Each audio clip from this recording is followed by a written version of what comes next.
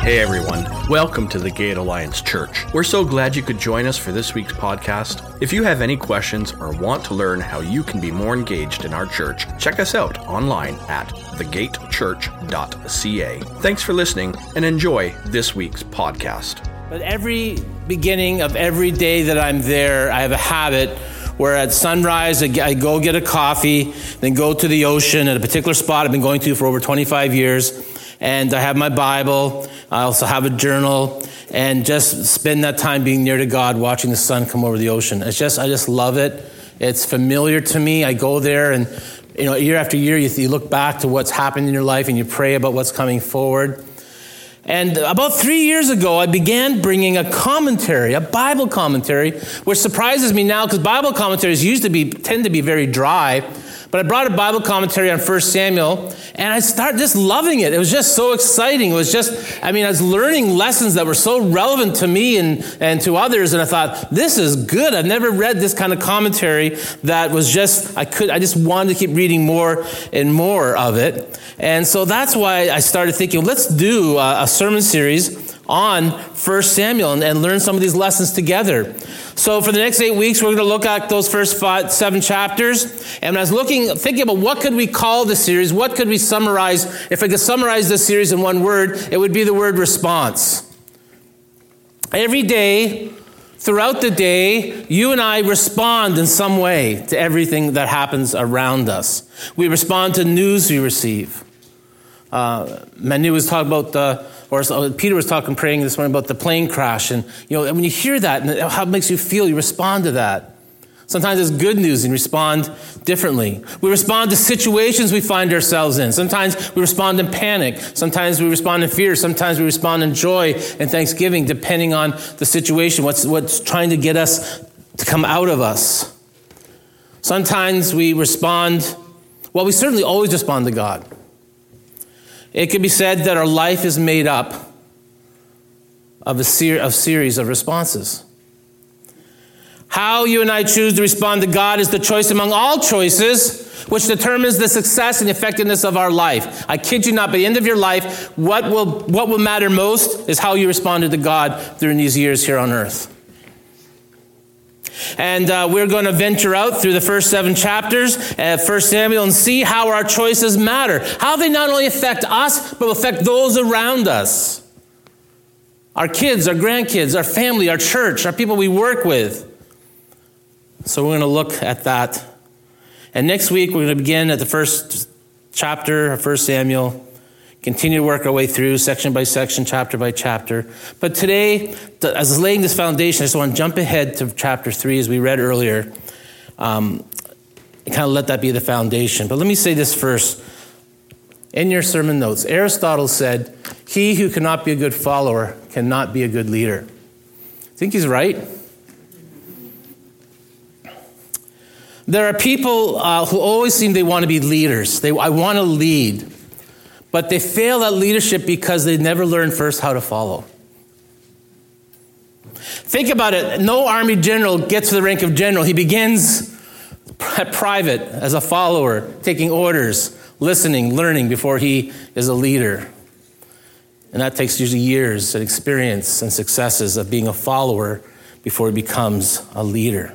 As followers, we learn lessons like how to be loyal. We learn lessons like, how do I learn from my mistakes? How do I fail forward? We learn how to be goal setters, how to be patient. I was confessing again at worship practice, my desire. And everybody's around me is encouraging me. Yes, Mark, you need to learn how to be patient. It's great to be part of the family of God. Yes. How to be ambitious sometimes, how to be enthusiastic. We learn how to be adaptable and organized before we can become an effective leader. And maybe that's the desire of our heart. We first need to learn how to be a humble and effective follower. Successful publisher and author Michael Hyatt, I believe, has the greatest following among all bloggers. Easily used to, it still could be that way. He writes, "I contend that if you want to be a great leader, you must first become a great follower." And then he says this in your notes. History's worst leaders never learned to follow. The problem is people don't naturally aspire to be great followers. I challenge you to go to Amazon and write in the word, leadership, and you'll be, I guess there'll be dozens, maybe hundreds of books. But type in the title, How to Be a Great Follower. I wonder if you even find one. Because people esteem to be great leaders, but maybe not, the world doesn't, we think, value a great follower. And people want to jump into leadership because that's the goal they want to esteem to. But as Christians, we are called to be followers. There's a time when Jesus was ready to begin impacting this world in his ministry, and the first thing he did was seek followers.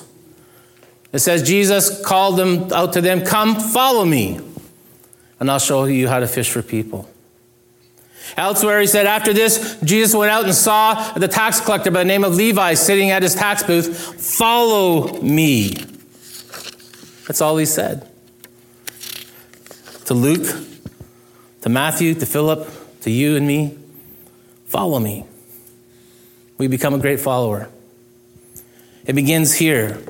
So how do we respond to that calling of Christ? Do we follow? Great leaders first become great followers. And that's the pattern we find in the Bible. That's the way God seems to develop leaders. For example, Joshua followed who? Moses. For at least 40 years before Joshua led the people into the promised land, he followed Moses. He was his right-hand man. Elisha served who? Do you remember? Elijah. For 10 years before he took upon his master's mantle. Went out and performed many miracles after that. The Apostle Paul followed Jesus for 3 years, made lots of mistakes. That's why we love Peter. Before he and his fellow disciples became, as the Bible said it, I love this. This is how the world described them. They turned the world upside down.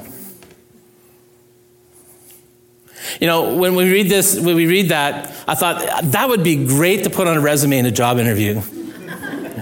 Your employer looks at you, your potential employer looks at you and says, "Oh, I see you've turned the world upside down. How did you do that?" You just say, "Following Jesus." We read this morning where God called Samuel into a leadership role. 3 times God calls Samuel in this audible voice. And the first few times Samuel doesn't understand, but his leader does, Eli, the priest. Eli, the priest, knew it was God and said, "Next time you hear this, say, 'Speak, Lord, your servant hears. I'm listening.'" God has a mission for Samuel to carry out. And from this point on, from when Samuel says yes to God, he embarks on this incredible journey of leadership in God's kingdom. But let's look at Samuel's resume before taking leadership. In Samuel 3:1, which is our text, we read how before Samuel was called to be developing as a great leader, he first became a great follower. It says this, "Meanwhile, the boy Samuel served the Lord by assisting Eli." Samuel served the Lord. How did he do that? Well, he did this by being a follower and assisting Eli. Because to become a great leader, you must become a great follower. If we're going to be great leaders in the kingdom of God, we need to be great followers of Jesus Christ. That's what we're going to talk about. Here's how we can be great followers in your notes. Number 1, a follower of Jesus is willing to be a student. He desires to learn about Jesus and his ways. He desires that.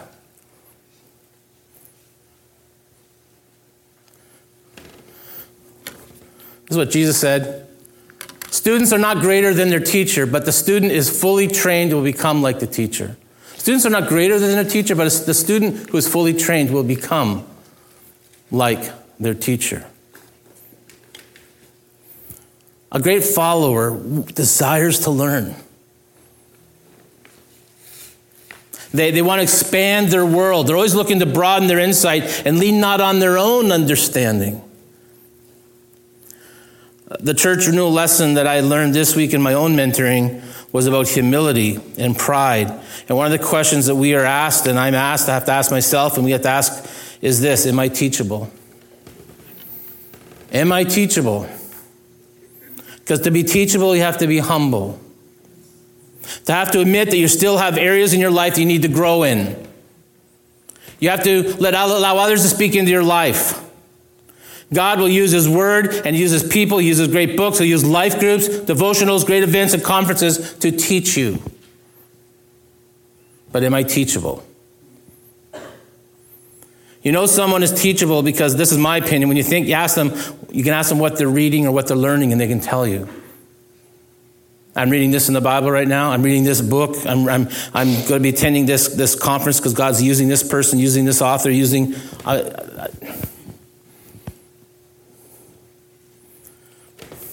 You know, for 5 years I've been a student in the church renewal movement. And it amazes me because I wasn't going to say this, but I came across a photo I took back in 2014, my first time out to church renewal to the church. And they have prayer goals too. That's where I kind of got that idea. They put them up in the wall. We're going to put our prayer goals up here. And I was showing the pastor and the other pastors in my mentoring group I've known for years now. Look at the number 2 goal on their list back in 2014. It said, we hope to grow to mentor 30 pastors a week. I said, Ray, you're up to 900 now. I couldn't believe it. Send me that picture. I got to show that to the church. When you start praying, what happens? You don't know. So 5 years ago, I began to attend this, to be part of this movement with many other churches from many other denominations, not only in Canada, but now the world. Because we all just love Jesus. We all want to be renewed. And the mission of church renewal is to renew its leaders who would renew their churches. And I became involved in that because I know I have so much more to learn as a pastor and certainly as a Christian. And I knew I was willing to learn. I have a desire to learn and to grow. And if I would do that, I'd be more effective. Husband, father, pastor, Christian. And for me, it's like this. It's like that 2-talent servant. We took hold of the resources last week given to him. And you take what you're given. You say, this is what's been presented to you. Now take this and use it and develop it. And let God be glorified because of it. I don't want to be like that 1-talent servant. I can't tell you. I do not want to be like the 1-talent servant who does little or nothing, expects something great to happen. It won't. Because you bury it. You're apathetic. You're not teachable. You're not willing to go out. You don't have the desire to move ahead. So why would I still be doing these things after years of ministry? Because I know a great leader. To be a great leader, you have to be a great follower. And if you're going to be a great follower, you need to humble yourself and be willing to be a student and learn. Some people tend to stand on their opinion. I'm not going to budge. It's what I thought 20 years ago. It's what I thought now. And they're closed to moving forward. They're closed to considering how they might need change, how they might grow. And when they're challenged by God, they remain stubborn. And to be a disciple of Jesus, you can't have that kind of attitude. Jesus said, if any of you wants to be my follower, if you want to be, this is what you got to do. You must give up your own way. And to me, that's like, I must be teachable. I must allow God to speak into my life. I must allow his people to speak into my life. Take up your cross and follow me. Here is the great irony in this truth. Now think about this. When you're following, you're actually leading. Now think how that might be true.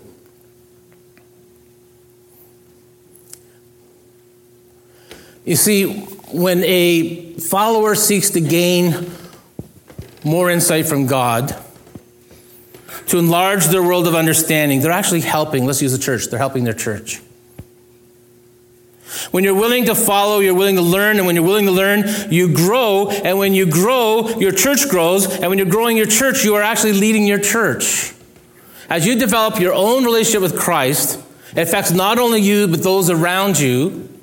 And I'll tell you, every great leader in the church began as a great follower, saying, I just want to learn. God, just help me overcome. Let me be everything I can be for you. I'm humbling myself before you. And then they start to grow. And as they grow, those around them, it's just contagious. They grow. And as they grow, the church grows. And suddenly you find that you are leading somehow the lives of others. Because somewhere you decided you would follow. That's exactly what happened to Apostle Paul. He was a Pharisee, legalistic, wouldn't change, knew the Bible inside and out, but he humbled himself before Jesus on the road to Damascus. Remember that? And then he spent 3 years, we forget this, he spent 3 years in Arabia preparing himself. He didn't was saved and turned to Jesus and went right into ministry. He spent 3 years preparing, humbling himself, before he even went to shook hands with the apostles, which was very humbling for him as well, because a lot of them were very cautious, except was it Barnabas. After preparing for 3 years, he went off to preach, he went off to teach, but he again learned how to first be a great follower, to humble himself under others and God before he became a great leader. And then, having done that, Paul wrote this to the Christians in the church of Corinth.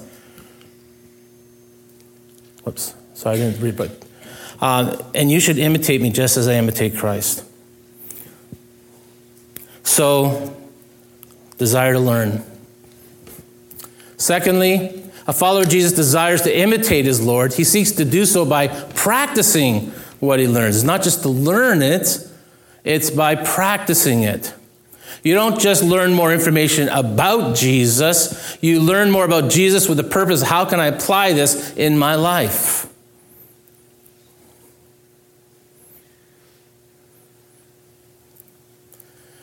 In other words, this is a saying we have in Church Renewal.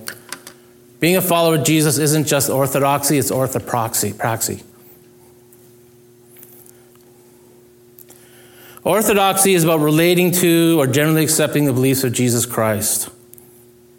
Orthopraxy is the belief that right action is as important as right belief. It's not enough just to know it or to know that it's true. You must apply it. It's not enough to believe it's true. You must practice what you say is true. I read in my devotional reading just this past week how Jesus was condemning the Pharisees, the religious leaders of his day, because they assumed that the knowledge of the written scriptures would give them life. They were satisfied with having the words instead of experiencing the person who gave them the words. Jesus said to these religious leaders, you search the scriptures because you think they give you eternal life, but the scriptures point to me.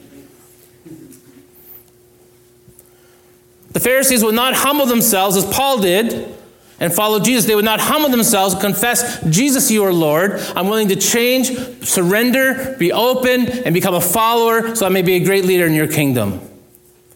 A follower of Jesus, and if you remember anything, remember this today. There's a lot, I know that. Ask 2 questions. What is Jesus saying? And what am I doing in response? In fact, if I would probably now put another one in there before what Jesus is saying. Am I listening? Am I spending time listening to what Jesus is saying?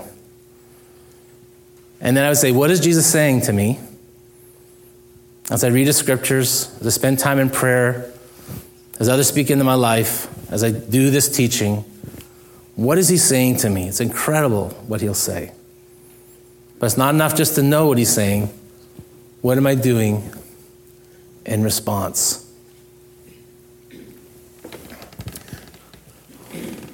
So what is Jesus saying to your life, to you these days?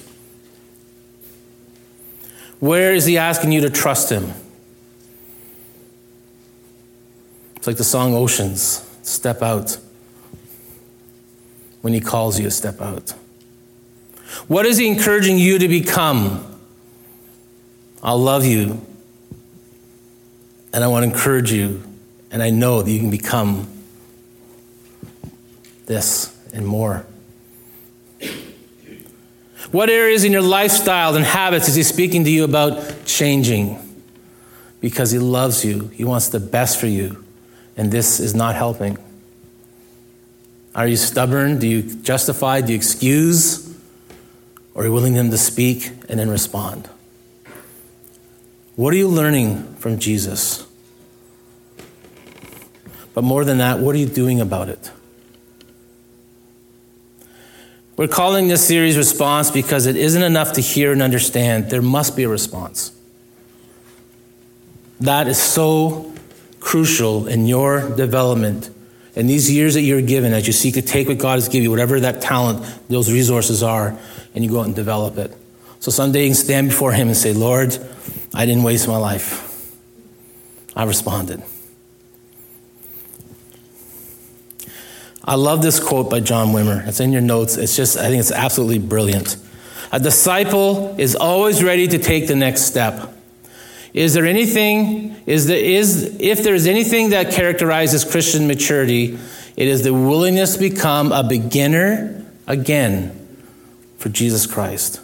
It is the willingness to put your hand in his and say, I'm scared to death, but I'll go with you. Wow. Put that one up on your wall somewhere so you see it. I love the line. It's willingness to become a beginner again. That's what it's like. Yeah, but I got this degree, and I got that degree, and I've been doing this ministry for so many years, and yeah, Mark, we got to start over again in some areas. He'll say that to you. Yeah, I've been reading your Bible for years, been Christian, been going to church all your life, your parents went to... Yeah, let's just start here. And sometimes it's your willingness to put your hand in his, and it's like, God, I'm so scared. I'm scared to death, but I'm going to go with you.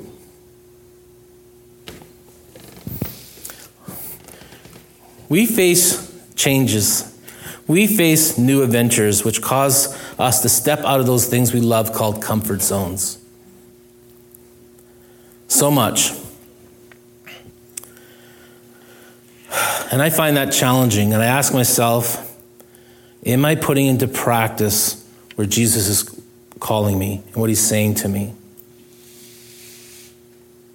Or am I stubborn, because I can be, refusing to grow and remain unchanged? And I say, nope, I don't. I don't want to be that one-talent servant. I don't want to be lazy. I don't want to be stubborn. I don't want to just be apathetic. God, I don't want to stand before you one day and say, there's nothing really I got to show you.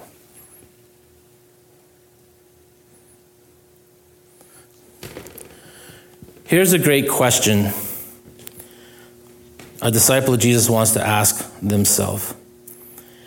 And boy, I kept rewording this because I'm unsure of the grammar of it, but I hope you get the idea. Is who I'm becoming in Christ serve as the kind of example worth others following? You got to ask yourself that. Because sometimes you say, others will come to know the Lord in spite of me.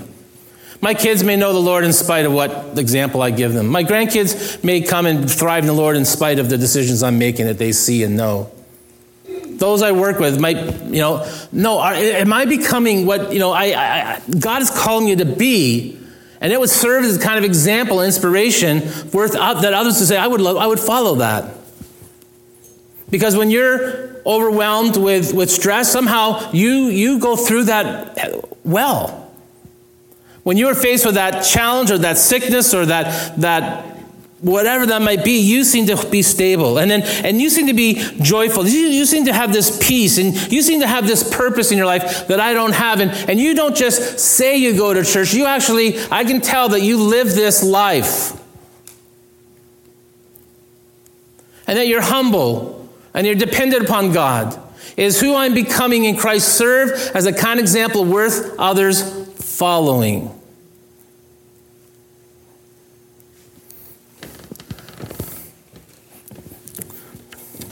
I just think that's a great question to say. What am I doing? How am I responding to God? Apostle Paul, he said it this way. He said, keep putting into practice all you learned and received from me. So I'm trying to be this example. Everything you heard from me and saw me doing. That's confidence. And I think Paul, he was the first one to say, I'm the chief of sinners. He's not trying to be above everybody else and I'm better than everybody else. He just says, if you know me, you know I'm putting into practice what I believe. So you keep putting into practice what you learned, what you received from me. And you saw me doing. Which leads to our final point this morning. A follower of Jesus desires to help others become like Jesus. We do this through relationships.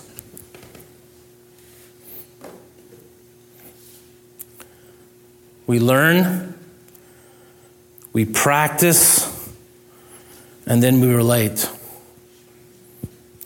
What I hope you would see is that becoming a disciple is becoming like Jesus. And then it's not just that, it's then helping others to become like Jesus. That's what Paul is saying in that last verse. Discipling is about relationships. Becoming like Jesus is the greatest thing we could ever hope for someone. Now, I thought about that this morning. I was praying over that this morning. Because I realized as a father, I have 3 daughters, and my greatest hope is that they would be like Christ. And there's things I'm proud of them for. Someone run track, and someone were brilliant in school and got a master's scholarship paid for them. I mean, some brilliant, but they know that I'm most proud of them because I want them more than anything else to know Christ. That's my greatest hope. They might get the praise from man for a little time, for a few years here on earth. I want them to receive praise from God forever. And that won't happen just because they run track well if they're not following God.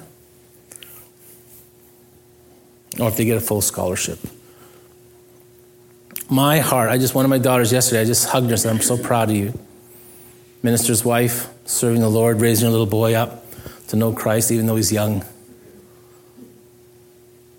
When I talked to Carly over in England, so I'm so proud of you. She has a youth degree in Redeemer for youth and Christian children's ministry, but she's saying, she's told us this again this last night, I'm finding the joy in serving in housekeeping. I said, Carly, doesn't sound like you.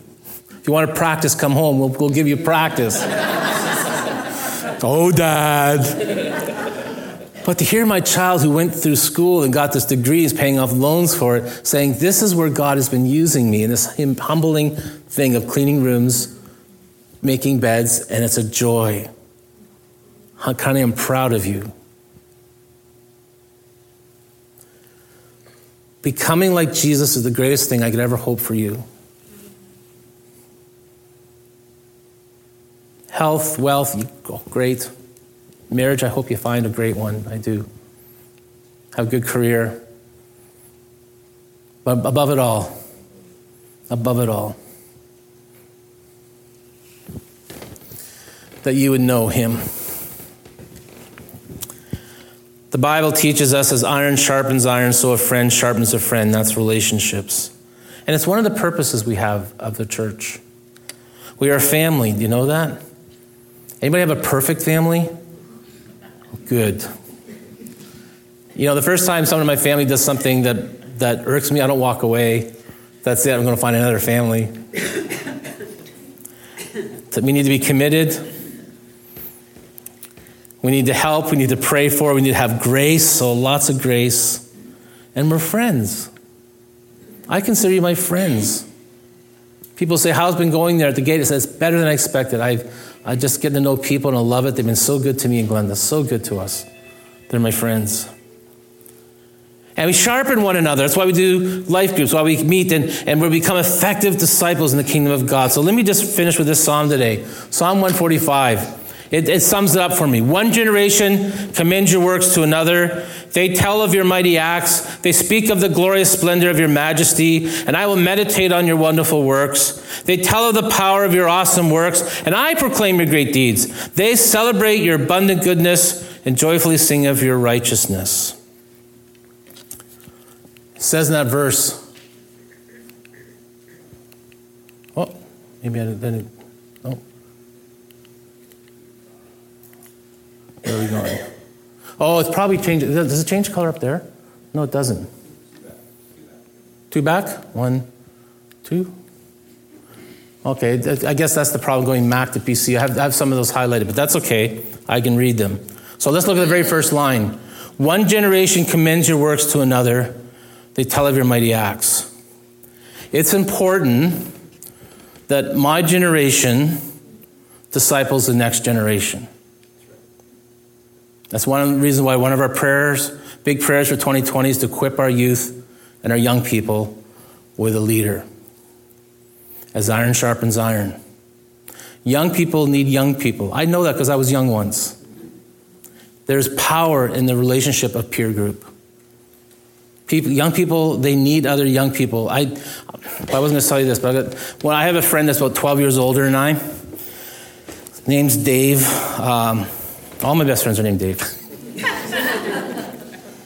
Dave Sparling, Dave Gagne, but I asked him and said, you're 12 years ahead of me. You've had more experience than I do. If you go to a church, what advice would you give me? He said, Mark, if you go to a church, make sure they have a good youth program for your kids. I went, what? Because mine didn't, and my kids are suffering today. I raised them to know Christ, and they're good people, but they're not. They're putting other things before God. And if I could do it again, I would go to a church as a pastor who had a good young people's group. And I followed that, and it was such an important part of my kids' life and development, was that they had Christian peers that weren't perfect, but it was good to be with and learn from, and they sharpened each other. And I thought, that's what happened to me.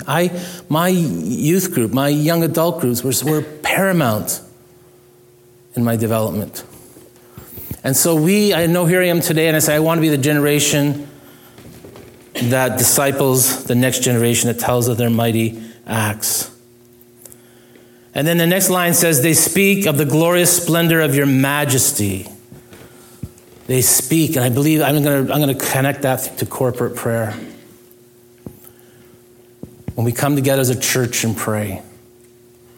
On Palm Sunday, we're going to hold our very first church-wide prayer meeting. It's called a prayer summit. And we're going to speak and listen and dwell in the majesty of the Lord. And it's going to be one of our big prayer goals this year, as we become this house of prayer. Tell me about the gate. Well, man, they pray. So how did you guys grow? They prayed. Why are you so joyful? We prayed. Come on. And the truth is, this is the truth that I learned. This is talking about being humble, because I didn't believe this, but it's true, that as a church prays corporately, the personal, private prayer lives of its people develop. Because I thought it was the other way around. If I can just get you to develop your prayer life personally, then the church will pray. No. It's when we come, and not perfect, and we come together and we pray together as a church, iron sharpens iron, and suddenly my prayer life is going like this. Boom.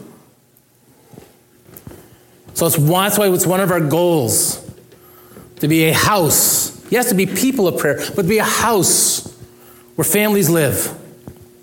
A church family lives. Where we pray, and all of us have that ability. Do you know that? I cannot say we become all Sunday school teachers. We all fix the building. But I can say we all can be prayer people of prayer. And then it says, the next line, and I will meditate on your wonderful works. They tell the power of your awesome works, and I will proclaim your great deeds. I'm going to meditate. I'm going to study. I'm going to reflect. I'm going to tell. I'm going to share what you've done. I'm going to proclaim your goodness.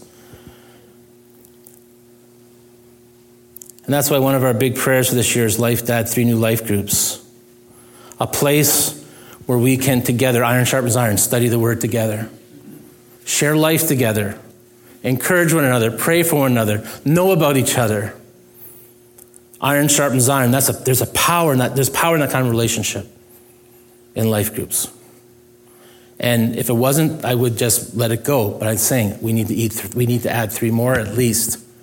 We need to become a people who are connected. And finally, the verse says, they celebrate your abundant goodness and joyfully sing of your righteousness. And that's what we want to do in our worship, because God is worth celebrating. He's worth it. However he might do that. But one of the big prayers for 2020 is that we become a people of celebratory worship. That when we worship, whether it's a hymn or a chorus or whatever it might be, that it's celebratory, because God is worth celebrating. He's worth it. There's power when we come together as a family in the house and worship him.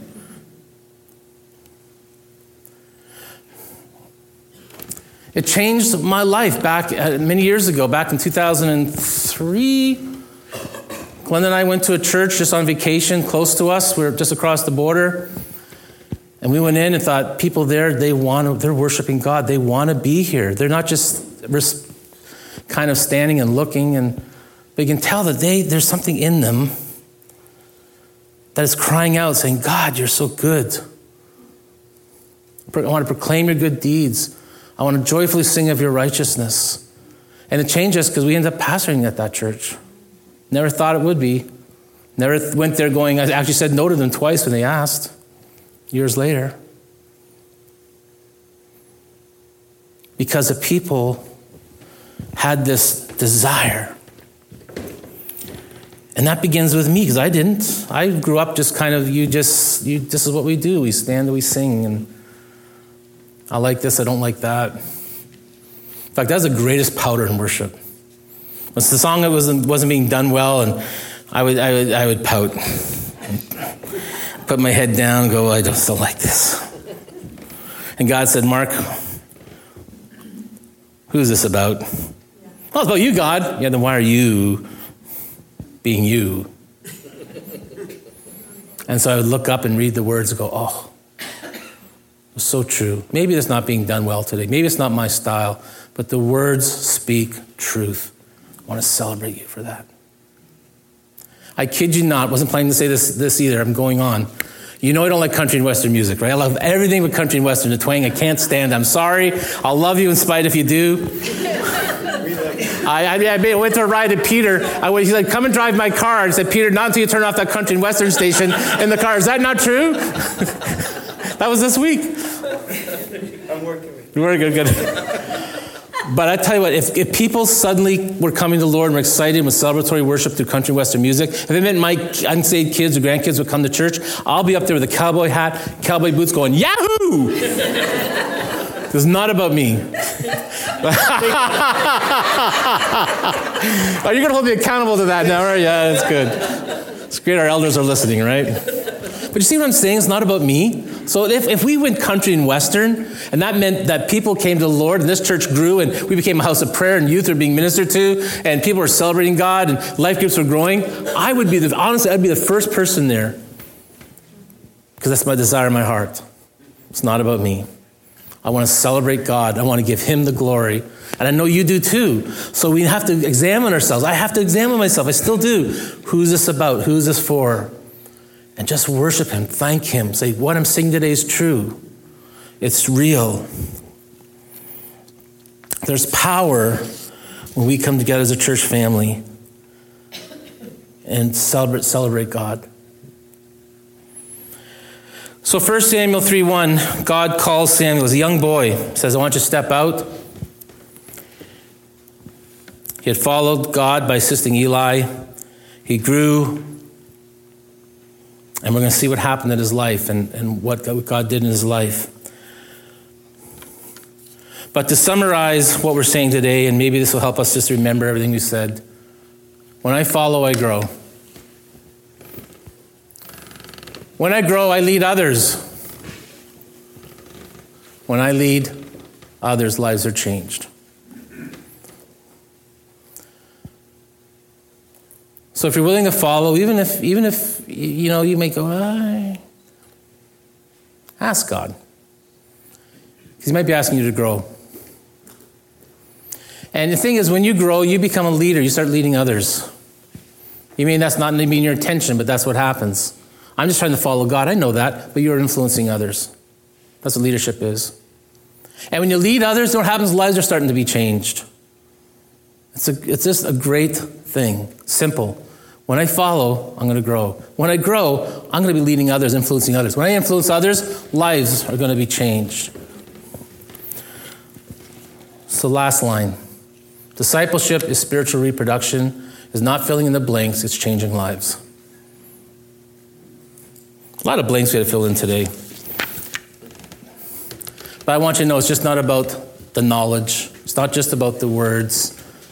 It's about applying those words to your lives, that other lives would be changed. So you come before God one day and say, here, Lord, this is how I use what you gave me. And he'll say, well done. Come and let's celebrate together. So Lord, thank you for Samuel. Thank you for this book we're going to go into. Thank you for the call and the challenge to be followers, God. Lord, there's probably areas in our life where you have to speak and say, this is where I need you to humble yourself and surrender yourself and be willing to change and to grow, because I have so much more planned for you. I'm going to call you to step out and do things you never even thought of, but first I need you to become a great follower. Would you do it? And God, I believe our response today would say, yeah. If it scares me, I know you'll go with me. Maybe it means starting over again, beginning somewhere. God, that's okay. I trust you. I want to follow you. In Jesus' name, amen. Thanks for listening to today's podcast. We make these messages available to give you a window into our church, but also an open gate for you to join in with our community. Our Sunday service is at 10 a.m., and we look forward to seeing you soon. And know that there is a place for you at the gate. Please remember to visit thegatechurch.ca for more information about our church.